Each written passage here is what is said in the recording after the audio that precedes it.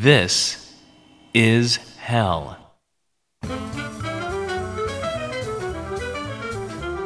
Greetings, radio listeners. This is not Chuck. This is board operator Dan. Chuck's out this week doing some important housekeeping for the show. Chuck goes pretty hard in the paint and needs to do a little housekeeping stuff. And that can add up. Sounded to me like he needed a little time to defragment the drives. Chores like that. He'll finish those up and he'll be back and better than ever next week. But that doesn't mean that we can't have a nice time right now, playing some classic This Is Hell interviews from years past. I've selected a few interviews from the mid-2000s with John Perkins. His book, Confessions of an Economic Hitman, had just come out at that time. I remember reading that. We'll get to that soon. We do have a question from hell this week. This week's question from hell is, what are you doing with the extra hour from daylight savings time, which ends at 2 a.m. on Sunday, November 6th. Post your answer over at facebook.com/thisishellradio, and at the end of the show, I'll select the winner. Said winner gets their choice of This Is Hell merch, which you can see at thisishell.com/pages/support. Okay, let's turn to the business of the day. I'm going to play a few classic interviews this morning from John Perkins, author of Confessions of an Economic Hitman. I read this when it came out, and if memory serves, it's basically about some sort of World Bank high-up economic spook type guy who was hired to get developing countries to take sucker loans, which would kneecap their economies and make them reliant on the West and secure access for the West to their precious resources. I don't know if that's quite right. That's my Cliff Notes recollection. Let's see how it stacks up with John himself, the author, describing it. So here's Chuck in 2007 talking to John Perkins about his books Confessions of an Economic Hitman and The Secret History of the American Empire. John Perkins is on the line with us. He is author of Confessions of an Economic Hitman, and he's on to discuss his new book, The Secret History of the American Empire, Economic Hitmen, Jackals, and the Truth About Global Corruption. Good morning, John. Good morning. It's great to be with you guys. Thank you very much. This is an exceptional book. I really enjoyed reading this book, especially 3 months ago when I originally scheduled to be on the show, and I apologize for being sick. And I thank you very much for rescheduling and being back on our show. Oh, my pleasure. I'm just glad we have this opportunity. You know, I know this is a little bit off the topic, but I'd heard about your book. And I had not, your first book, Confessions of an Economic Hitman, and I had not had an opportunity to read it yet, and this a few years ago. And then one of our producers, Kate O'Donnell, she's going to be on our show later on this morning's broadcast, one of our former producers, she was reading this, the Confessions of an Economic Hitman, as required reading for a class here at Northwestern. Have you found it, is that typical, or is that out of the ordinary that university professors are using that as a classroom text? I know a lot of them are. I don't know how many exactly, but I do a lot of lecturing at universities, and just came from University of Colorado and Iowa State, and let's see, where was the other one? Oklahoma, University of Oklahoma. It was interesting that in every one of those schools, the book was, I think, required reading in at least one course. But and in some other courses, it was recommended reading, or one of an alternative of things to read.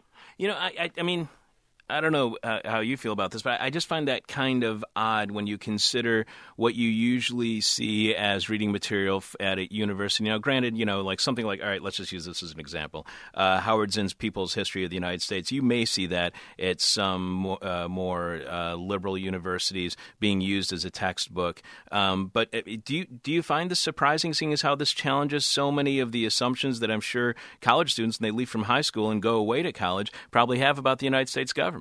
Well, I think it's very encouraging to see this, and when you think about it, I did work for the World Bank for many years. I am a legitimate economist. It makes absolute sense, and yet I understand completely what you're saying, and that is that in so many colleges today, there's such a strong influence from the corporatocracy or the right wing and the corporations that are providing a lot of funds to a lot of these colleges that might resist a book like mine. But there's a lot of very enlightened professors, including in business schools, including teaching economics.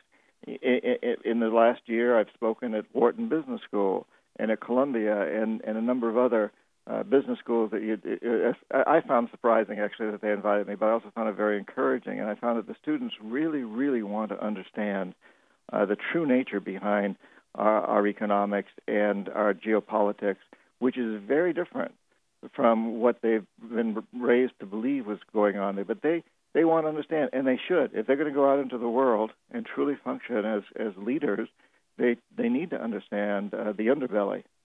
But do you think that this book would be read in those universities or be given that kind of credibility if you did not have the experience that you had, if this was just written by an investigative journalist or written by a historian? Yeah, I can't say. I really can't say.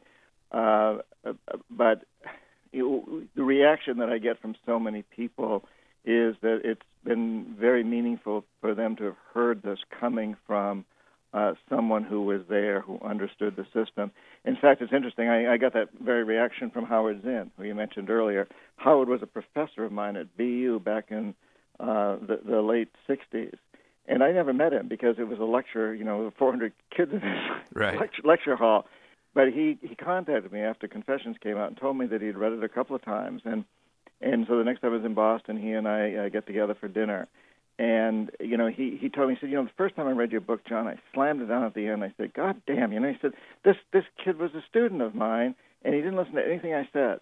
But he said, I really enjoyed reading it. So I went back in and I read it again. He said, the next time I slammed it down at the end, I said, Don, I'm so glad he didn't listen to anything I said, because then he went out and worked for the enemy, and now he can truly expose them from an insider's point of view. And I think that is an important part of it. Did you get your grade changed? Well, I did pretty good at that course anyway. I really, really enjoyed that course. Howard is a dynamic speaker, and even back in those days, I was during the Vietnam War protest, and he was very much into that, very passionate.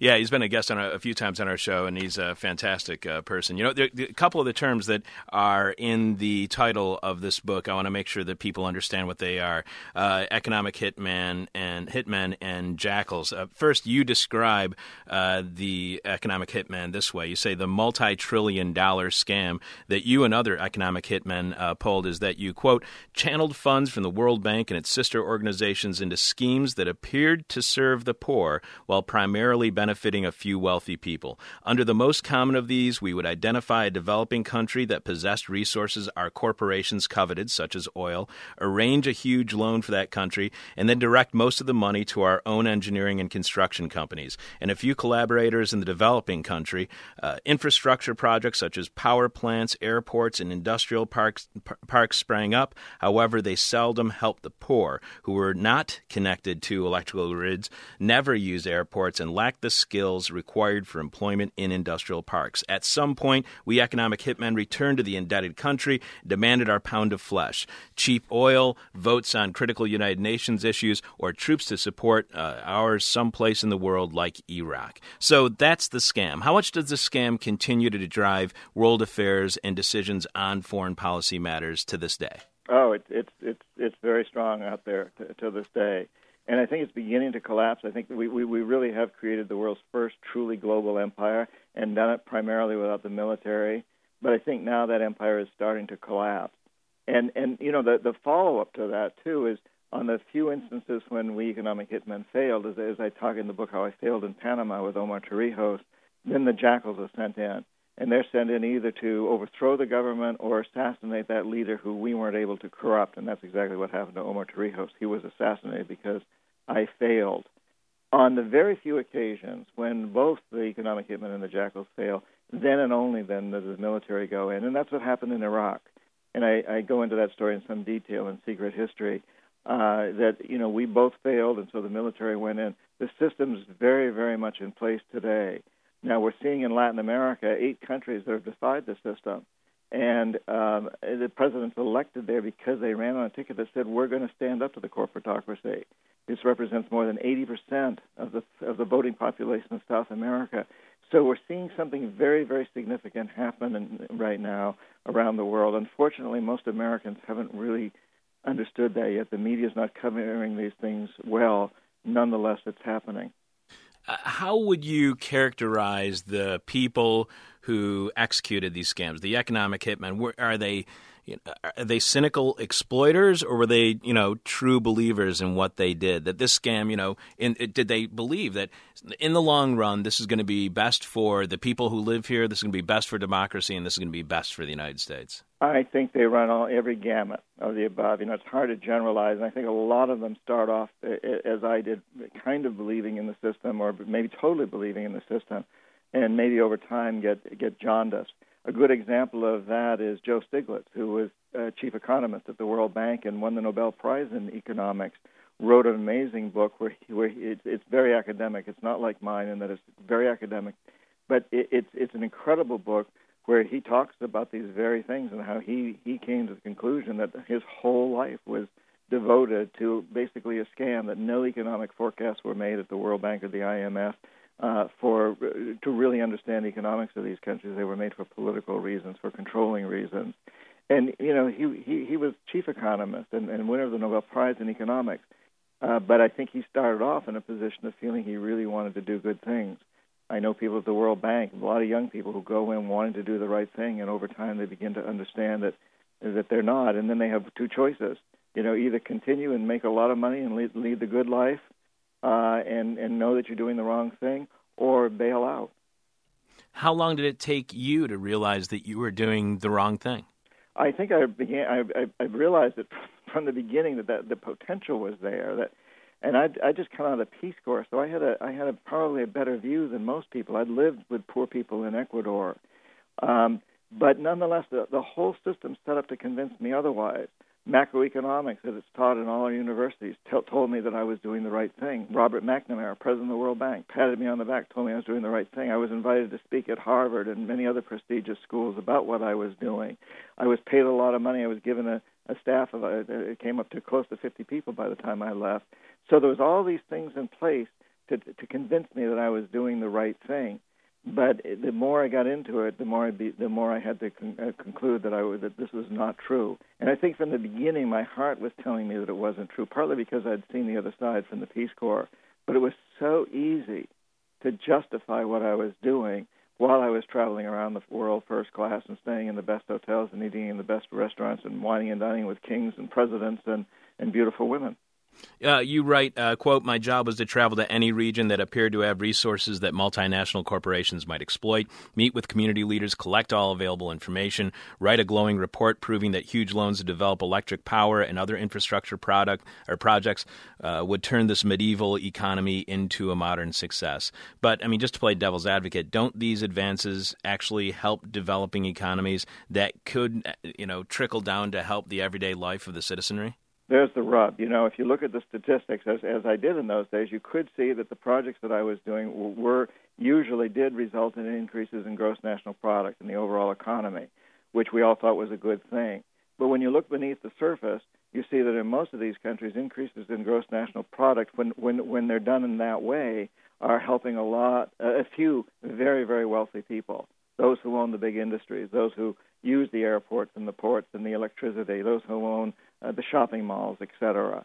But the majority of the people in the country do not benefit, and in fact, the gap between the rich and poor widens, and has done that in the last 4 decades since I was an economic hitman. It's grown tremendously much wider.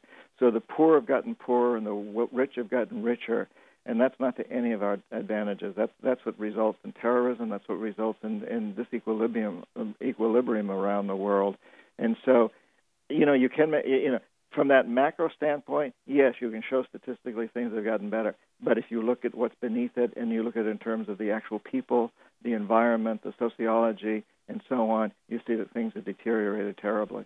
You know, that's what always kind of confuses me. We've had the economist Dean Baker on our show numerous times. He's talked about, we keep pointing this out, about how just seeing on the news that the Dow Jones is up 148 points isn't necessarily good for the economy. It might be good for shareholders. It might be good for the Dow Jones. It might be good for the major industrial stocks that are being traded within the Dow Jones. But it's not necessarily, that doesn't necessarily reflect what's best for the economy. So what would you suggest that people, first of all, what explains this kind of disconnect there is between the media and the way that they look at these economic indicators as statistical proof and evidence that the economy is going up, when in reality, the actual effect of the economy on the ground might be something really different?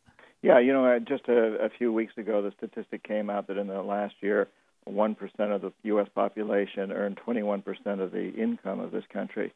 That's a pretty telling statistic. It tells a very sad and dangerous story. But if you look at the entire world, that statistic is even worse. And statistics can be used in so many ways. I think what we really need to look at is what is going on in the world. I was struck the other night by the presidential candidates debating the immigration policy, and everybody's talking about, should we build a fence? Should we more laws that prohibit it? Should we give more leeway to immigrants and so on? But nobody was addressing the real question, and that is, why are they coming here?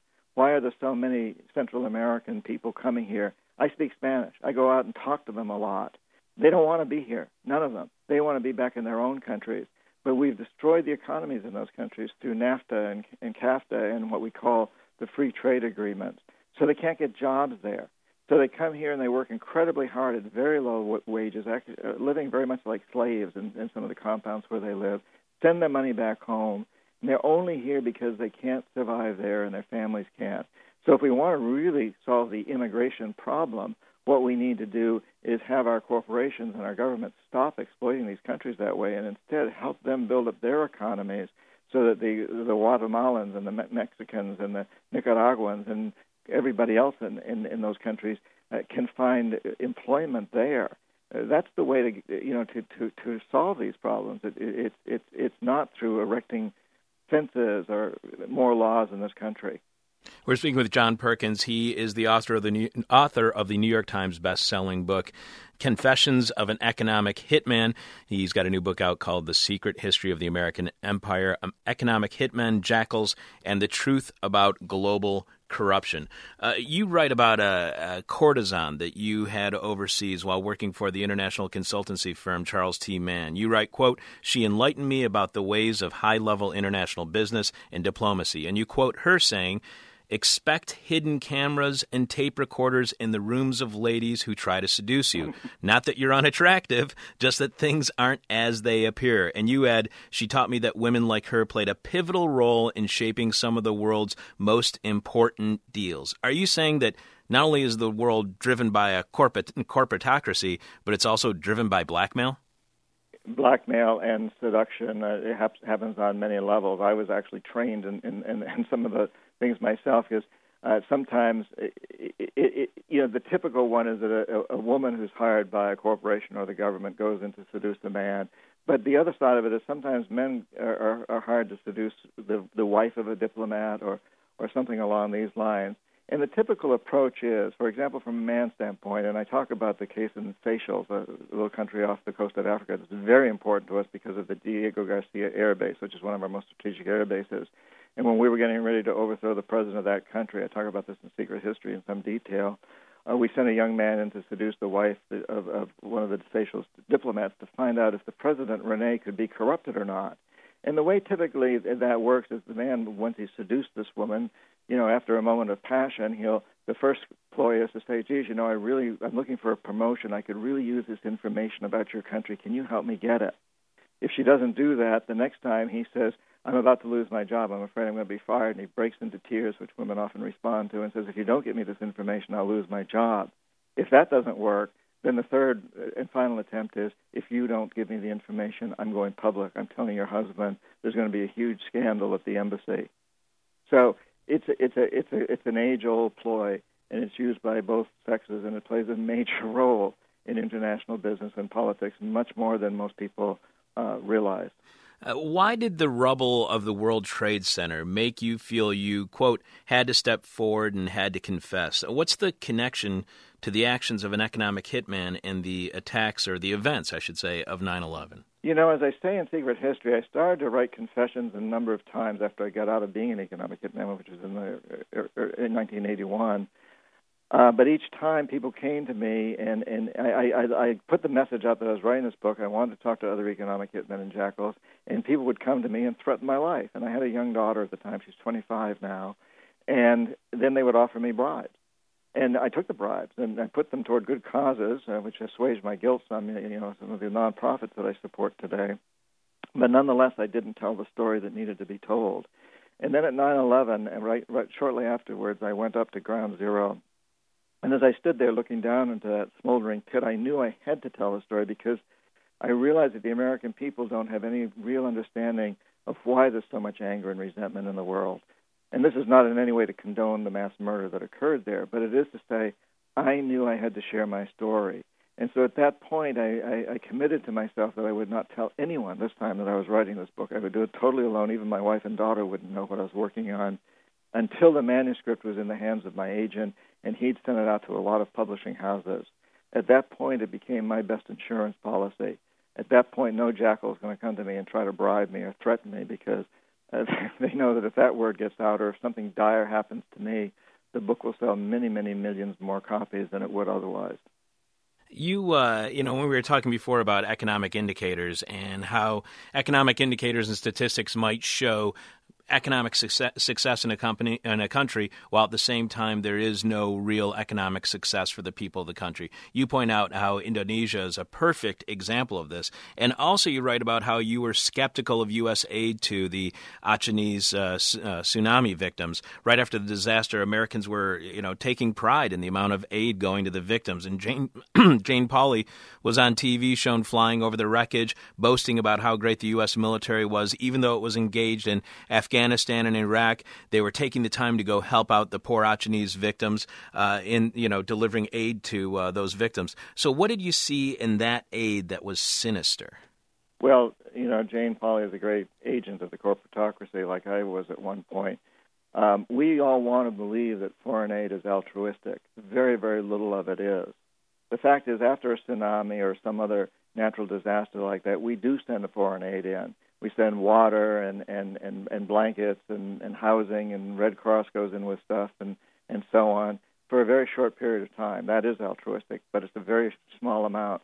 Afterwards, the billions of dollars that are earmarked to build up these places is used not to help the bed and breakfast, mom and pop restaurants and hotels that were there before, not to help them replace themselves, not to help the small farmer or the little fisherman who lost his boat in the storage facilities. Instead, that money goes to big hotel chains and big restaurant chains and big construction companies to build big projects, warehouses, big fishing fleets, the ones that are owned by the wealthy people. It's very unfortunate that most Americans don't understand that that's what goes on, but it is. And in the case of Aceh, our military went in there because we were fighting a rebel group that had very, very legitimate complaints against the Jakarta government in Indonesia, and we're fighting to gain more independence. They had been for a long time. The tsunami provided a tremendous opportunity for us to send more military in there and wipe out that movement, which in essence we did do. You also write how, quote, empire building has been conducted largely in secret. That is, American empire building. Since democracy assumes an informed electorate, these methods pose a direct threat to America's most coveted ideal, that again being an informed electorate. They also serve as a disturbing commentary as the result of my work and that of so many, quote unquote, development experts. So who do you blame for allowing these secrets to continue being kept from the American people? Is it the government, their corporate sponsors? Because, when I've suggested to people that it's the media, they'll often say, if this is such a great story, it would give a journalist a Pulitzer Prize and would be, give more profits or legitimacy to a media outlet. So they always say, well, it couldn't be the media. Is it our fault as Americans? Is it simply that we turn a blind eye to the problems and cannot look at ourselves and our actions in our nation, warts and all, because it's simply too damn depressing and would force us to review our entire worldview? Who do you blame for the fact that this is being kept secret from the American public? Well, it's really all of the above. I think many Americans would rather not know. We don't want to wear a T-shirt that we think was made by a slave, someone who suffered terribly to make this T-shirt, and yet we're, for the most part, happy to buy the cheapest T-shirt that's out there. And so the cheapest one is made by slaves, almost inevitably. The same is true for so many things in our lives. On the other hand, our whole education system, including the media, has a lot the burden to bear here. What you mentioned about a Pulitzer Prize and about selling more magazines may or may not be true, but the fact of the matter is the advertisers are the ones that control the media, not the reading public. And the advertisers usually are the big corporations, the ones that are being criticized by books like mine and others, and so they don't want to see those books in there. Confessions of an Economic Hitman has now been on the New York Times bestseller list for over 70 weeks. It never was reviewed by the New York Times, never, in all those times, even though it was on their list, because they didn't want to, make a big deal out of it at all. They didn't. Their reviewers were not supposed to review it because the New York Times is so supported by the big corporations. A New York Times reporter followed me around for a while, and he did end up writing an article in the business section about the business behind the book Confessions. And I've asked him and I've asked other reporters, why aren't you guys telling the truth about what's going on in Latin America? Why are you making Evo Morales and Rafael Gutierrez, president of Ecuador, look so bad, in addition to, of course, Hugo Chavez, which everybody's trying to vilify these days? Well, why don't you present the other point of view sometimes? And a number of these reporters have said to me, I'm not censored in what I write. I can write anything I want, but my editor chooses what to publish and how much of it to publish and what to take out, and they don't publish that kind of stuff. And if they don't publish the stuff I write, then I lose my job. So, in fact, there is a censorship there, even though reporters aren't necessarily told, write it this way or that way. They get the message, and they want those jobs. So there's a tremendous tendency in this country, and this is not a conspiracy.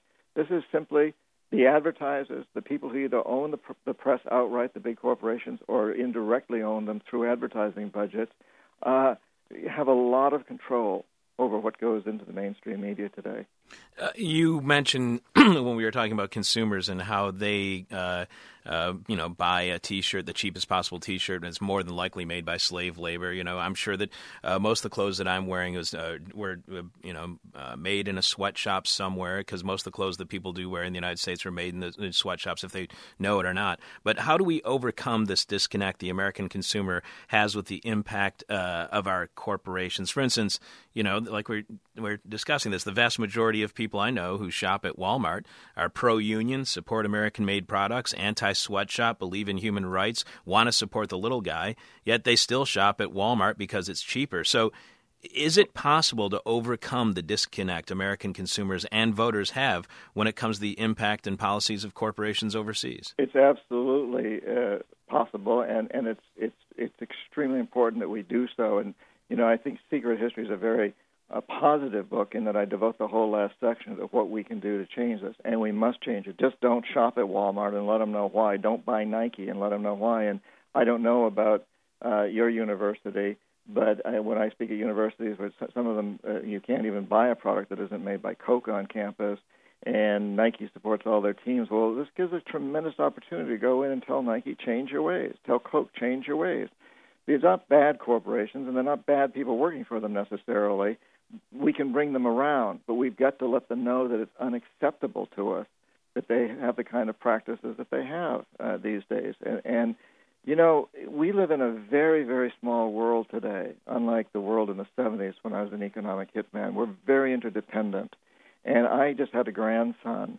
I know that he cannot possibly hope to grow up in a sustainable, stable, and peaceful world unless every child growing up in Asia, the Middle East, Africa, Latin America, everywhere, has that same expectation. If we want homeland security, we must recognize that this whole world is our homeland, and we need to take care of the problems that are causing terrorism, that are causing violence around our planet. And one of the most basic problems is exploitation by our corporations and the resulting misery, starvation, and disease that occurs as a result of that. And we all need to turn that around, and I know we can do that, and I talk extensively about that in Secret History. Yeah, and you're obviously very critical of multinational corporations and their actions overseas, but you also write that, quote, on the positive side, corporations have proven highly efficient at marshaling resources, inspiring collective creativity, and spreading webs of communications and distribution to the most remote corners of the planet. Through them, we have at our disposal everything we need to ensure that those 24,000 people do not die of hunger every day that currently do. We possess the knowledge, technologies, and systems required to make this a stable, sustainable, equitable, and peaceful planet. Now, I know that there are probably right now people who listen to this show immediately ran over their keyboard and they're typing in an email saying, see, this guy is actually, even though he is critical of multinational corporations, at the same time, he is a shill for corporations because here he's saying that the corporate model is a good thing. Is this in some way contradictory of the rest of your criticism of multinational corporations? No, I don't see it as contradictory at all because it's a matter of intent. And today, corporations define their intent as being to maximize profits regardless of the environmental and social costs, make a few wealthy stockholders wealthier. We need to turn that around and say that corporations need to have as their primary intent a sustainable, stable, and peaceful world. They can still make profits doing that. I'm not opposed to that. I don't think that we're going to change this whole system, at least not in my lifetime. What we've seen throughout history, throughout the history of corporations, is that they're very, very flexible. They change when they're forced to change. We've had amazing changes. When I went to college in the late 60s in Boston, you couldn't walk beside the Charles River. It was so polluted. Rivers in the Midwest of this country were on fire with pollution. We got the corporations to clean them up. We got them to get rid of aerosol cans that were destroying the ozone layer. We got them to open their doors wider to women and African Americans and other minorities. Recently, Kentucky Fried Chicken and McDonald's got off trans fats because we told them to, et cetera, et cetera. We've had tremendous impact. Now we need to turn around to ratchet it up a notch and say, listen, we want you to change your basic premise.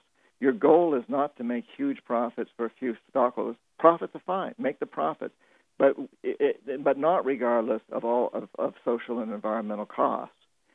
Make these profits, but in the process, be dedicated to creating a sustainable, stable, and peaceful world, one that our children will be proud to inherit. And I'm totally convinced that we can do that, and that most everybody working for these corporations, whether it's Nike or Coca-Cola that we mentioned earlier, the employees there all want to see their companies do a better job. There's nobody, no CEO, nobody at any level that I've ever met at least, that wants to see this planet destroyed. So let's make that part of our policy, part of the rules for making profit, that we can only make them under those kinds of conditions. And you write towards the end of the book, you write that, quote, modern corporations have all the rights of individuals, but none of the responsibilities. In fact, they are licensed to steal. So is that the most important, or maybe, let's just stick with the most important step to reclaiming our democracy or claiming a true democracy, taking away citizens' rights from corporations? Well, either taking away citizens' rights, or maybe we allow the corporations to keep the rights, but they also have to have the responsibility.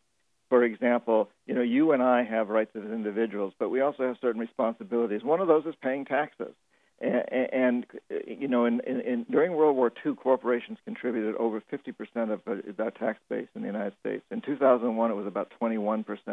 In the last few years, it's been under 10%, down around 8% now. They are not carrying their weight. They are not acting as responsible members of communities. So they have the rights of individuals, but they don't have the obligations and responsibilities. Let's either take away those rights, or if they're going to have those rights, let's also make them have the responsibilities. Just a few more questions for you, John. The last couple of weeks in conversations on the situation in Pakistan, one with reporter Graham Usher in Islamabad and another with Benazir Bhutto's niece Fatima in Lakhana, we've touched on the nature of corruption there. In your book, you have corruption right in the subtitle of your new book, The Secret History of the American Empire. Both times I hesitantly mentioned Transparency International's ranking of the world's most corrupt nations and how Pakistan ranks 142nd, and most of the other Central Asian nations are right around that same ranking. But whenever I mention these rankings, I'm reminded how the investigative journalist Greg Palast told me that I should be cautious in considering Transparency International's rankings and methods because they put the responsibility of corruption at the feet of government and relatively do not put responsibility at the feet of multinationals. In June, when I mentioned this to Pauline Baker of the Fund for Peace and author of the Failed States Index, she said that in the end, it really does come down to the people and government, their responsibility to stand to fight corruption. In your opinion, and considering your experience of trying to sell multinationals major infrastructure projects to developing nations, who do you hold as responsible for corruption? And is the onus of responsibility on the shoulders of governments, not multinationals or other outside forces? You know, I look at it, it's both when you come right down to it, but from my standpoint, I have control over the multinationals because I buy from them. They can't exist without you and me buying from them. That's where we need to exert the authority. We always, I don't have much control over the president of Pakistan. I do have control over the corporations in my government and my tax money that deals with him. And so we really need to exert control there. I think it's really important that we understand that corruption doesn't grow on trees. Somebody has to do the corrupting. Most human beings that I've encountered are corruptible at one level or another. You know, that famous saying, it's just a matter of the price. What is the price? Right. And so if somebody like an economic hitman is determined to corrupt a government official, he's probably going to succeed. I didn't succeed with Torrijos, so he was assassinated. And once that happens to a few people, then it becomes even easier to corrupt the other ones. So, from my standpoint, the real burden is on us and our corporations and our government because that's where we have the control. And we've done things in the last decades that have made it very, very difficult for officials in other countries not to accept the corruption, knowing that if they don't accept it, they'll probably go down. And if they do, they'll live a pretty good life. So it makes it very difficult. So I think we have to take a huge amount of that responsibility.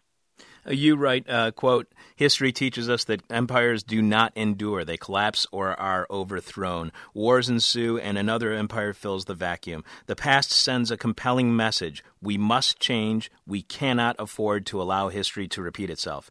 But does our current war-making technology, in particular nuclear weapons, ensure our empire's survival? I mean, the world has been faced with dominating militaries in the past, but never one with the capability of threatening the quick and utter destruction of an enemy. So, due to war technology, are we at least more impervious to the end of empire that so many past empires have experienced?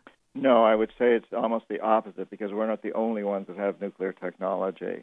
And we've discovered in all the wars that we've recently fought, whether it's Vietnam or Iraq or some of the more minor ones, that our military isn't good against terrorism any more than the British Army was good against Minutemen, and that our threat of nuclear destruction hasn't helped and didn't make us win in Vietnam. It's not winning in Iraq. I think what we really need to look at is creating something that's never been done before, is turning this empire into a model, something that can really reach out to the world and say, we're going to lead the way in creating a sustainable, stable, and peaceful world. This is no longer going to be about empire. I think we're at a time that's very much like the period where we move from city-states to nation-states, and then we move from nation-states into alliances like the European Alliance and the North Atlantic Treaty Alliance and so on and so forth, where today we're seeing a very, very different world. And what we're really seeing is a planet that we used to think of 180 some odd countries, and a few of them influenced a lot of others, primarily the Soviet Union and the United States. But today we see those same 180 some odd countries, but the real geopolitics is defined by what we might visualize as huge clouds that drift around the planet. And they don't really know any national boundaries. They don't respect the laws of any particular country. These are the big corporations. It's a whole new geopolitics that's emerging today.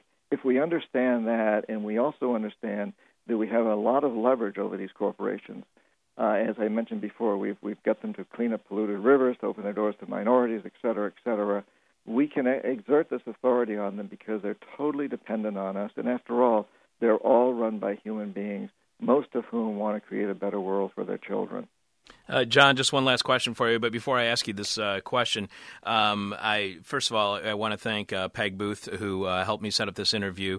I don't have any direct contact information for you. In fact, after this interview is over, I'm going to burn, then eat this phone number. So I'm going to send her my direct contact information, and it would be an honor if you could get in contact with me in the future so we could have you on as a guest again, because this is a fascinating book, and this has been a very enlightening conversation with you this morning. Well, I'd love to, and maybe I'm doing a college tour in May, so maybe we can get include your community in that. I'd love to do that, and I will be in Chicago also in May when the Green Festival is there. Speaking of that, and incidentally, if people want to know things like that and want to get in touch with me, they can do so through my website, which is johnperkins.org. All right, I didn't even have that at our website, johnperkins.org. And, definitely get in touch with me about your college tour, because we'll post the entire thing at our website so people can, because we have, thousands of listeners every day who are listening all around the world and all around the country, and it would be fantastic to have you back on the show, and we'd be more than willing to help you promote your tour. We've been speaking with John Perkins. One last question for you, John. He is the author of The Secret History of the American Empire, Economic Hitmen, Jackals, and the Truth About Global Corruption. He is the New York Times bestselling author of Confessions of an Economic Hitman. One last question for you, John, and it's what we call the question from hell, the question we hate to ask, you might hate to answer. We try to make it hard. And so what will come first, the collapse of the American empire or Americans' realization that we are an empire? The latter is, I believe, and I hope. I'm a very hopeful person, and I think because of shows like this one, in radio stations like this one, that will happen, that we'll understand that we're an empire and that we need to turn this thing around, and we need to just create a better world for our children and grandchildren. In order to do that, we've got to create a better world for every child and grandchild on this planet. Okay, now I'm going to definitely promote your tour now that you gave me a compliment, John. Well, that's great. Yeah, talking with you has been an incredible pleasure. It's a great show. Thank you very much, John. I really appreciate it. It's been an honor to have you on the show. I really enjoyed this book, and can't wait for the movie. When the Chicago Tribune called you a feisty little radio station, I think that was an understatement. Thank you very much, John. I appreciate it. See, you're getting on my good graces again. And I'll definitely put a link to your website now, too. Maybe I'll get a commission or something. I don't know. All right, thank you very much, John. I really appreciate it. I'll buy you a beer in Chicago. All right, that's definitely, you're barking up the right tree, my friend. Great. All right, take care, John. Thanks so much. Have a great weekend. Thank you. Hi, that was Chuck talking with John Perkins in 2007. And this is Dan Hill, board operator Dan, speaking with you in 2022 on account of Chuck's out this week. He'll be back next week, don't worry. I have another interview with John Perkins to play with you. It must have been around about the time of that book tour he was talking about at the end of the other one. John Perkins came back. This one's a little shorter, so it's from 2008 in May. Let me dial that up for you. On the line with us right now is John Perkins. He is author of Confessions of an Economic Hitman, as well as the new paperback edition of The Secret History of the American Empire, The Truth About Economic Hitmen, Jackals, and How to Change the World. Good morning, John. Good morning, Chuck. It's great to be with you. Yeah, great to have you back on the show. I just want to make sure that people know that next Thursday, May 15th, you're going to be at the Borders in Oak Park, 1144 Lake Street, and then a week from today, on Saturday at Navy Pier, you're going to be part of the 2008 Green Festival. At 2 p.m. next Saturday, you are going to be giving a talk called Geopolitics, the Future, and You, a Call to Action. John, you were what you call an economic hitman. You've even said in your books that the economic hitmen referred themselves as economic hitmen. The way that you describe them is you say that they have managed to create the world's first truly global empire, and we worked primarily to get U.S. corporations big jobs in other countries. We identified third world countries that have resources our corporations covet, like oil, and then we arranged huge loans for that country from the World Bank or one of its sisters. So I'm an impoverished country, let's say. I tell you that the only way that I'm going to get any, or you tell me that the only way that I'm going to get any loans is if I take on some huge project like a dam. You give me that, you give that huge contract to some U.S. government-friendly corporation, and the money the impoverished country borrowed is now owed to the U.S. because they are in this whole process. Who hires you as an economic hitman? What are the kind of companies, names that we might be familiar with, or the kind of companies that we should be familiar with? Well, the standard ones that most of us have heard of before, like Halliburton and Bechtel and Brown and Root, Stone and Webster. I worked for a company called Charles T. Main, which ultimately was bought out by Parsons Engineering Corporation. Often the lead companies on this are engineering companies or economic consulting companies. And the individuals, like a lot of the people, incidentally, within those companies have no idea that those companies are doing those sorts of things. These are engineers. These are people who build projects. They're sort of out of this picture. Then there's a few individuals like me who work for these companies, and we know what we're doing. We know what we're supposed to do. We work directly for those companies. Those companies have contracts with the World Bank or the Inter-American Development Bank or USAID or perhaps the Treasury Department or State Department. So the individuals who are doing the economic hitman work, like me, do not work directly for the government, but indirectly we are working for the government, and primarily we're really working for big corporations that ultimately have tremendous control over the U.S. government and many other governments. So the bigger problem then is the not the fact that you are doing this indirectly for the government, but that corporations have too much power over the American government. Yeah, corporations are really running the world today, Chuck. They are the modern equivalent of the emperor, the heads of these big corporations. This is not a conspiracy theory, incidentally. These people don't have to get together to conspire to do illegal things. They're all driven by one single goal, and that is to maximize profits regardless of the social and environmental costs. That goal has created a lot of problems around the world. But in trying to achieve this goal, in achieving this goal, they essentially own all of our media, either directly or indirectly, all the mainstream media, either directly or indirectly through advertising budgets, and they control our Congress and in general our president, most all our political leaders, because to be elected in this country and in most countries, you need a lot of money, and that money usually comes either directly or indirectly through the corporations. So you go in, as an economic hitman, you go into an impoverished country.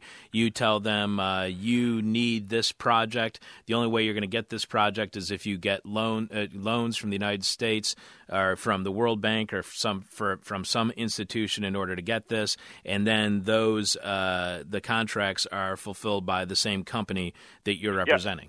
Yeah, I think, Chuck, we should make a distinction here. I don't actually go to the country. I go to an individual, like the president of that country, who I'm in the process of corrupting. But a government official, is it always a government official, or could it be somebody in the private sector? It's almost always a government official, very high up, and that individual realizes that he and his family are going to make a lot of money out of this contract, because although the primary recipient of the money is going to be a U.S. corporation or a multinational corporation, they're going to subcontract out to some local families and people who own the John Deere franchise, who own pipe-laying organizations or small construction companies, and they'll pay exorbitant prices. In other words, they'll hire a small local company to do $1 million job, but they'll pay them $2 million, and the extra $1 million is basically a bribe. It's a legal bribe, but it's nonetheless a bribe. The people of the country, the average citizen, is left holding this debt, and they don't get any benefits out of these projects because they don't have enough money to buy the electricity that comes from the power plants that are built, or to use the ports that are built under these loans, or they don't have the kinds of skills that will get them jobs in the industrial parks that are built out of these loans.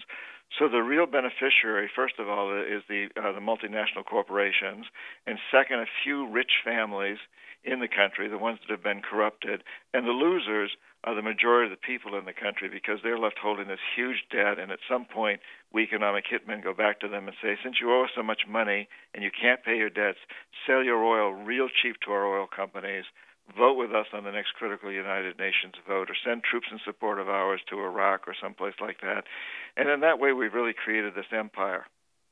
You know, you make certain that people understand that this is not a conspiracy theory, and that, as you were saying earlier, that this is about a corporatocracy that is focused on profit at all costs whatsoever. Why do you think it is, seemingly from the research that I do online, from emails that I get from listeners, it seems like people are more interested in focusing on this as a conspiracy theory rather than questioning the kind of greed or market or profit-driven ideology that we have to address the world's problems, whether it's the environment or foreign policy? Well, I wish it were a conspiracy, Chuck, because a conspiracy is a fairly easy thing to ferret out and get rid of if it really were one. But this is so much more insidious than that and so much deeper. It is a fact that all these corporations are driven by this one goal of profits regardless of environmental and social costs. And so all these people know what they must do to further that, and it's different for different ones. Oil companies deal with it differently from chemical companies who deal with it differently from companies like Nike or retailers and wholesalers. But they all are headed down the same road to maximizing profits regardless of the costs. However, the other side is I have great hope that we can turn this around, because this is the first empire in history that's been created primarily without the military. Therefore, we don't need to change it through violence, through military action. We can change it by influencing these corporations, by turning them around. And I think what we need to do is get them to redefine their goal. There's nothing wrong with maximizing profits, but let's do it within the context of creating a socially just, environmentally sustainable, and peaceful world, rather than saying regardless of social and environmental costs. Let's put a framework on this that makes it all possible for us and our children and grandchildren to inherit a stable, sustainable, and just world. You know, I was talking to author Loretta Napoleoni on a show a few weeks ago, and she was talking about her book, Rogue Economics, and how I was asking her about this idea of national sovereignty, that those on the far right are really concerned about this North American Union. And I said, should we be more concerned about America's, should those on the right who have this kind of concern be concerned more so about our economic sovereignty, and that the United States doesn't own a lot that Americans don't own a lot of America nowadays. And she even pointed out how the people who run Citibank now are many of them from Middle Eastern states. And at least you could have turned to somebody at a board of directors at Citibank and said, well, what's best for the United States? And she said, now you can't even do that because they're owned by so many more people around the world. So given that we don't have this economic sovereignty, that we're owned by other nations around the world, do you still think that there can be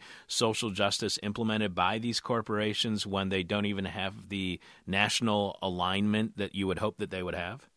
Absolutely, I do, because these corporations are totally dependent on us. And if you look at corporations historically, many big ones have gone down. They no longer exist today. Look at First National Corporation that used to run big grocery stores in Atlantic and Pacific. Look at, Pan American Airlines. Look at ITT, which was so big that it brought down the government of Chile. It got the CIA to go in there. It was a very powerful corporation. Today it's a shadow of its former self, and many of the others have gone out of business. These corporations know that we have to buy everything they produce in order for them to survive. And if we really as a people decide that we're not going to buy anything that's made in sweatshops, we're not going to buy any cars that aren't fuel efficient, then these corporations will have to stop producing that way. They'll have to turn it around. We force them to clean up polluted rivers in the United States. We force them to open their doors wider to women and to African Americans and other minorities. We force Kentucky Fried Chicken and McDonald's to take trans fats out of their foods. We've been very, very successful on many, many, many issues like that. Now we need to ratchet it up a notch and simply say, we're not going to buy from any corporations who don't set as a goal being socially and environmentally responsible. And in fact, Chuck, we're seeing that happen. Right now, just about every ad you see for any corporation stresses that they are trying to be greener. They're trying to be environmentally better. The social justice, the slave issue hasn't caught on quite as well as the environmental one. But we are seeing a very big change here. And frankly, I think what you mentioned before about national sovereignty, we are at a time today that is very much like when the old city-states became nations. We're at a time today where nations are no longer very important, where we might envision the globe rather than 85 or so countries where fewer are very powerful like the USSR and the United States used to be. Instead of that model, what we really see today is this big globe with huge clouds drifting around it. And they really know no national boundaries. They don't pay much attention to any particular country's laws. They pick and choose how they want. These are the big corporations, these clouds. And they really are the geopolitics of the world today. As you pointed out with Citicorp, the board of directors comes from all over. These corporations strike deals with the Chinese, with the Indians, with the Australians, with the Argentines, with the United States, with whoever best suits them at the time. And they are the true leaders in the world today. You mentioned how that we need to put the pressure on these corporations to become more socially and more economically responsible. And you're right. We are seeing more and more of these ads. I saw a Walmart ad the other day about how green they had gone, which seems just to be counterintuitive when you think about the whole strategy that Walmart has in putting its company out across the United States and how it promotes suburban sprawl and so forth. But if we want to make these companies reflect us more, our desires more for social justice, for economic justice, would you then say that this old state of corporations, the polluting, human rights abusing, cheating, if you will, when it comes to trade motives and trade policies, do you think that those also reflected the America of the past? I absolutely do. I think up until very recently, we Americans were willing to essentially ravage the world or let it go, just not pay attention to it, be kind of in denial, let the corporations go out there and destroy rainforests to get oil if that's the best way to get it, use slave labor in Africa or Asia to get us cheap tennis shoes or T-shirts or whatever. But that's beginning to come home to roost now. We're really beginning to understand that that's creating terrorism and the insensibility to environmental change is creating climate change, global warming. We're beginning to understand that our own self-interest is best served if we all can live in a stable and a peaceful world. We're beginning to understand that this is a very small planet, and that if I want my grandson, who's 7 months old, to inherit a sane world, then every child growing up in Africa and Asia and the Middle East and Latin America has to have that same expectation. We're a very small world, and I think we're really beginning to get that. So these old attitudes in the past may have served us fine in the past, but today we're living in a very, very different world than we lived in even 20 years ago. And I think we're finally beginning to recognize that and understanding that it behooves all of us to look at this world as one community and to protect the environment and social justice around the entire planet.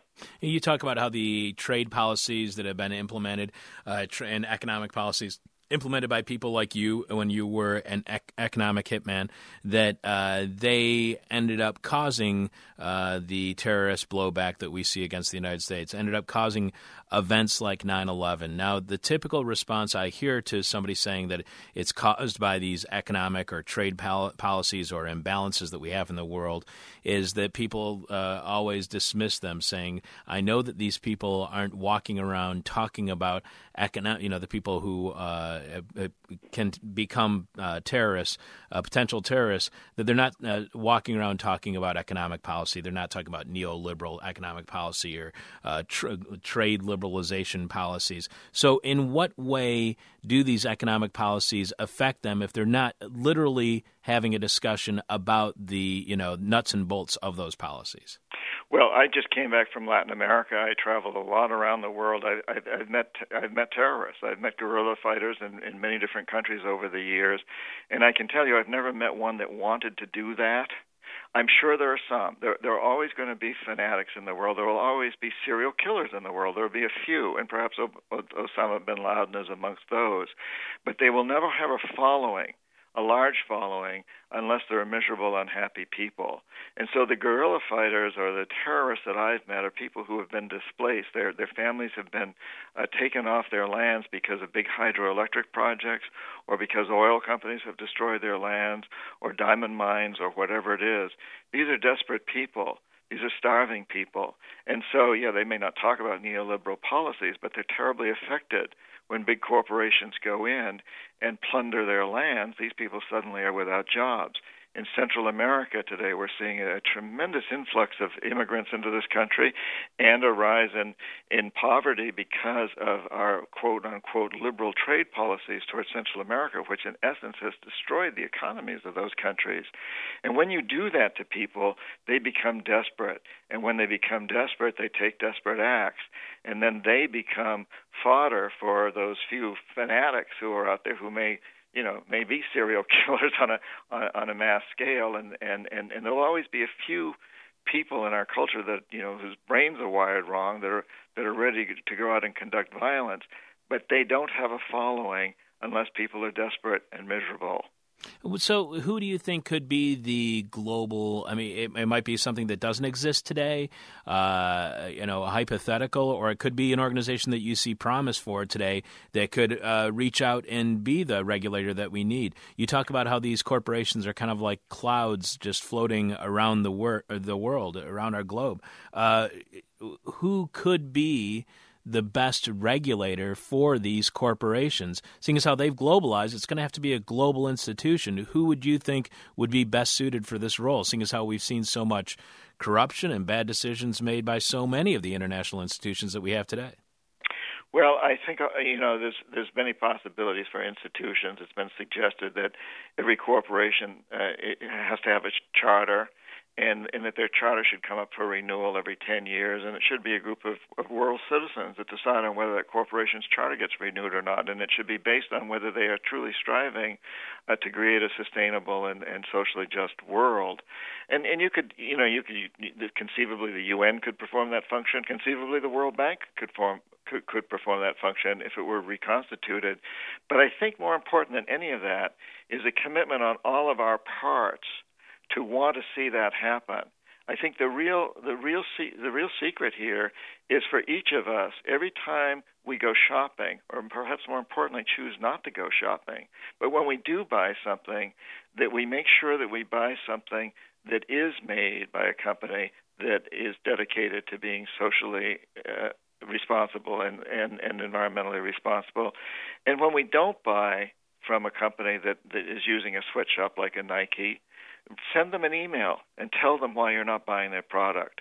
And the company that you do choose to buy from that's making it more responsibly, send them an email and encourage them.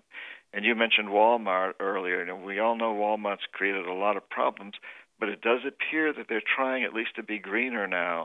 And people who shop at Walmart should tell them, we're glad to see that you've got some of these green products. I go into your store and I buy such and such a product and such a product because I know that company is trying to do a good job, and please keep this up and do it even more. We need to encourage these companies to do a better job and to let them know when they're not doing a good job that we're not going to buy those things from them. This role of economic hitman, it always startles me, whether I'm reading Confessions of an Economic Hitman or your new paperback version of The Secret History of the American Empire, because you state it so matter-of-factly that, this is what I did. I went into these countries. I convinced them that they needed these huge projects. They then got these projects from the company that I represented. They had to take out loans from the United States, which they then couldn't pay off. They then had to give the United States cheap resources. I mean, it seems like such a horrible cycle that the economic hitmen get these impoverished nations into. But if the role of the economic hitman and then the jackals, who you call the people who go in to, if your process doesn't work, assassinate leaders, or eventually the military rolls in to make sure that there is an American-friendly leadership in that country, to make sure that America's corporatocracy has their foothold within that country. It seems like if this is the case, if this is the way it is, this is the way that our country is being run. Our foreign policy is being executed overseas. Our trade policies are being executed overseas. How aware are people on Capitol Hill that this is going on? Because this is certainly, when your first book came out, it got some headlines, but I mean, you would think that this would be like when I watched the Iran-Contra hearings, the next day that there's going to be a revolution in the streets, but there wasn't anything happening the next day. Why is it that Americans are still disconnected from this process? They still don't know that this process is going on. And how aware are our elected representatives that this is the process, this is the system? Any of the elected representatives that are directly involved in committees that deal with these things are very aware of it. There are other elected representatives that may not be as aware of it, who are much more focused on some other committees in Congress and so forth. All the people who run our big corporations are very aware of it. They want to keep it quiet. My book, Confessions, was on the New York Times bestseller list for over a year and a half, and the New York Times almost a year and a half, New York Times never even reviewed it. But the New York Times gets its advertising from the big corporations that didn't want my book to be out there. Nonetheless, the media gets it out there. You get it out there. It's in 30 languages. It sold millions of copies. It's going to be made into a major Hollywood movie. The message is getting out there. There's a lot of movies out now, Syriana, Blood Diamond, The Constant Gardener, etc., many books. People are getting the message, Chuck. In the 3.5 years since Confessions came out, I've been traveling around the country talking a lot, as I will next week at the Green Festival in Chicago and at the Borders bookstore that you mentioned in Oak Park. And as I've traveled around, I've seen tremendous changes in people's attitudes in 3.5 years. We're seeing much greater turnouts. Last year we had, I think, 40,000 people at the Green Festival in Chicago. This year I think they're expecting quite a few more. And, I think we're seeing a major change. I think people are beginning to get it. And 2 or 3 years is a very short time in the history of this process. It seems long for us who are in the middle of it, but things are happening. Things are changing, and we are seeing corporations finding that they have to be greener and that they have to promote that environmental and social responsibility aspect. What does a post-economic hitman foreign policy and trade policy look like for the United States? Are we suddenly, in the eyes of especially the American right wing, are we suddenly emasculated? No, I think very much to the contrary. I just came back from Nicaragua, and I'm answering your question by an example, where I was with a group of philanthropic investors, people with that made a lot of money in this country and now want to invest it philanthropically in other places. And they were wanting to help the campesino farmers in Nicaragua develop organic farms and sell to Whole Foods and others. Whole Foods was involved, and some of their people were there with us. And what we found in Nicaragua was that a great deal of the land there has been destroyed by multinational agribusinesses, Dole and Chiquita and the United Brands. It cannot be farmed organically, but it can be cleaned up.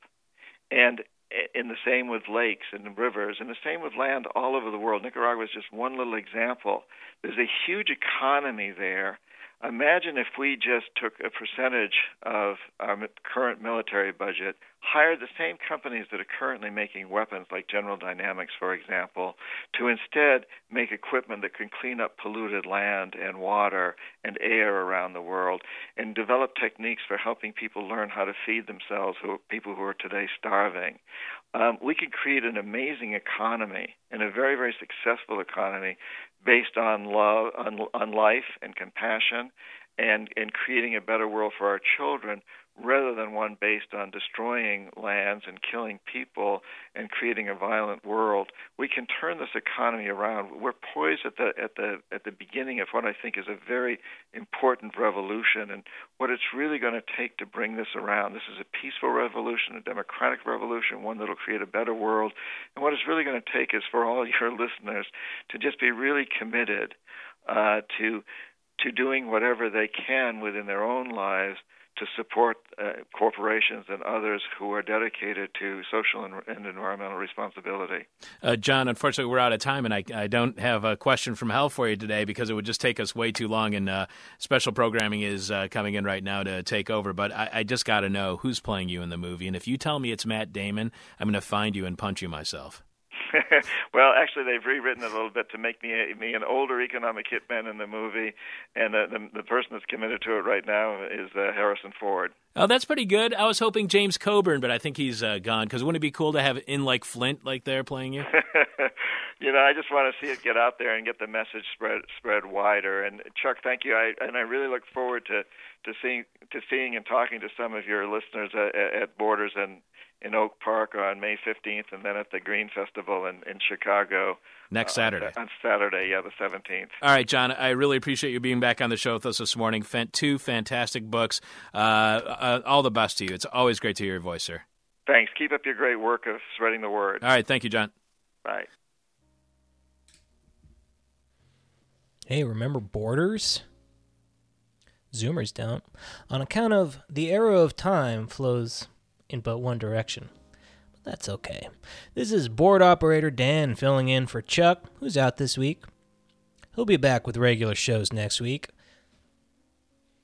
He's still doing the Patreon show tomorrow, so if you're not already among the true This Is Hell faithful, go jack into the mainframe over there at patreon.com/thisishellradio. You'll for sure want to get signed up before tomorrow, because I know Chuck is going to be turbocharged from his week off, and that this week's musing will have an especially incisive edge. And I think he's playing some classic interviews with the recently departed writer and political activist, Mike Davis. All right, let's bring it home with your answers to this week's Question from Hell. You'll recall that this week's Question from Hell is, what are you doing with your extra hour from daylight savings time, which ends at 2 a.m. on Sunday, November 6th? Question from Hell kind of doubles as a PSA, because I know people get caught unawares. Over at Facebook, John T. answers, trying to sort things out with the upstairs neighbor. Pete V. says, unspeakable acts. That's it for Facebook. Over at Twitter, CKUW 95.9 FM answers, an extra hour of doom scrolling. Ahmad S. says, reflecting on that moment when Marx's book fell on my head and I entered hell. Fred Bow answers, I shall ponder what it will be like on November 5th, 2023, when we won't be turning the clocks back an hour. Didn't know about that. Maybe it's to do with leap years. Hypocrite Reader responds, giggling. Just giggling for an hour. Picturing kind of like Chris Farley leaned up against that bus and Billy Madison when he's eating all those kids' lunches, just giggling. It's a joyful image. Peter M. says, spending 60 minutes trying to figure out if it's 7 or 8 a.m. We've all been there, friend. And finally, Objet U answers, I get an extra hour to procrastinate on homework assignments. All right. Let's see. It is the last show of the week, so it falls to me to select the winner. I enjoyed all these ribald responses to this week's Question from Hell, but I have to say that among them I esteemed none so much as Ahmad S.'s response, where he said that he would spend his extra hour reflecting on the moment that Marx's book fell on his head, and that he entered into a phantasmagorical hell-like dimension. Congratulations, Ahmad S. You are this week's winner. Please reach out via Twitter or to thisishellradio@gmail.com, and we'll get you hooked up with some cherry This Is Hell merchandise of your choosing. Thanks very much to you, radio listeners, for whiling away this morning with me. I hope you enjoyed it as much as I did. We'll be back next week with regular This Is Hell programming. This carnival will have ended, and I will resume my regular duties as just board operator Dan, sliding the little volume things up and down and making sure the lights are green, never red. Until then. My demon is on my butt. My demon talks to me in profanity like a sailor. And my demon tries to knock me down. And my demon tries to put me on a hell ride. Thank you for listening to This Is Hell. For more Interview Hell and to support the show, visit thisishell.com.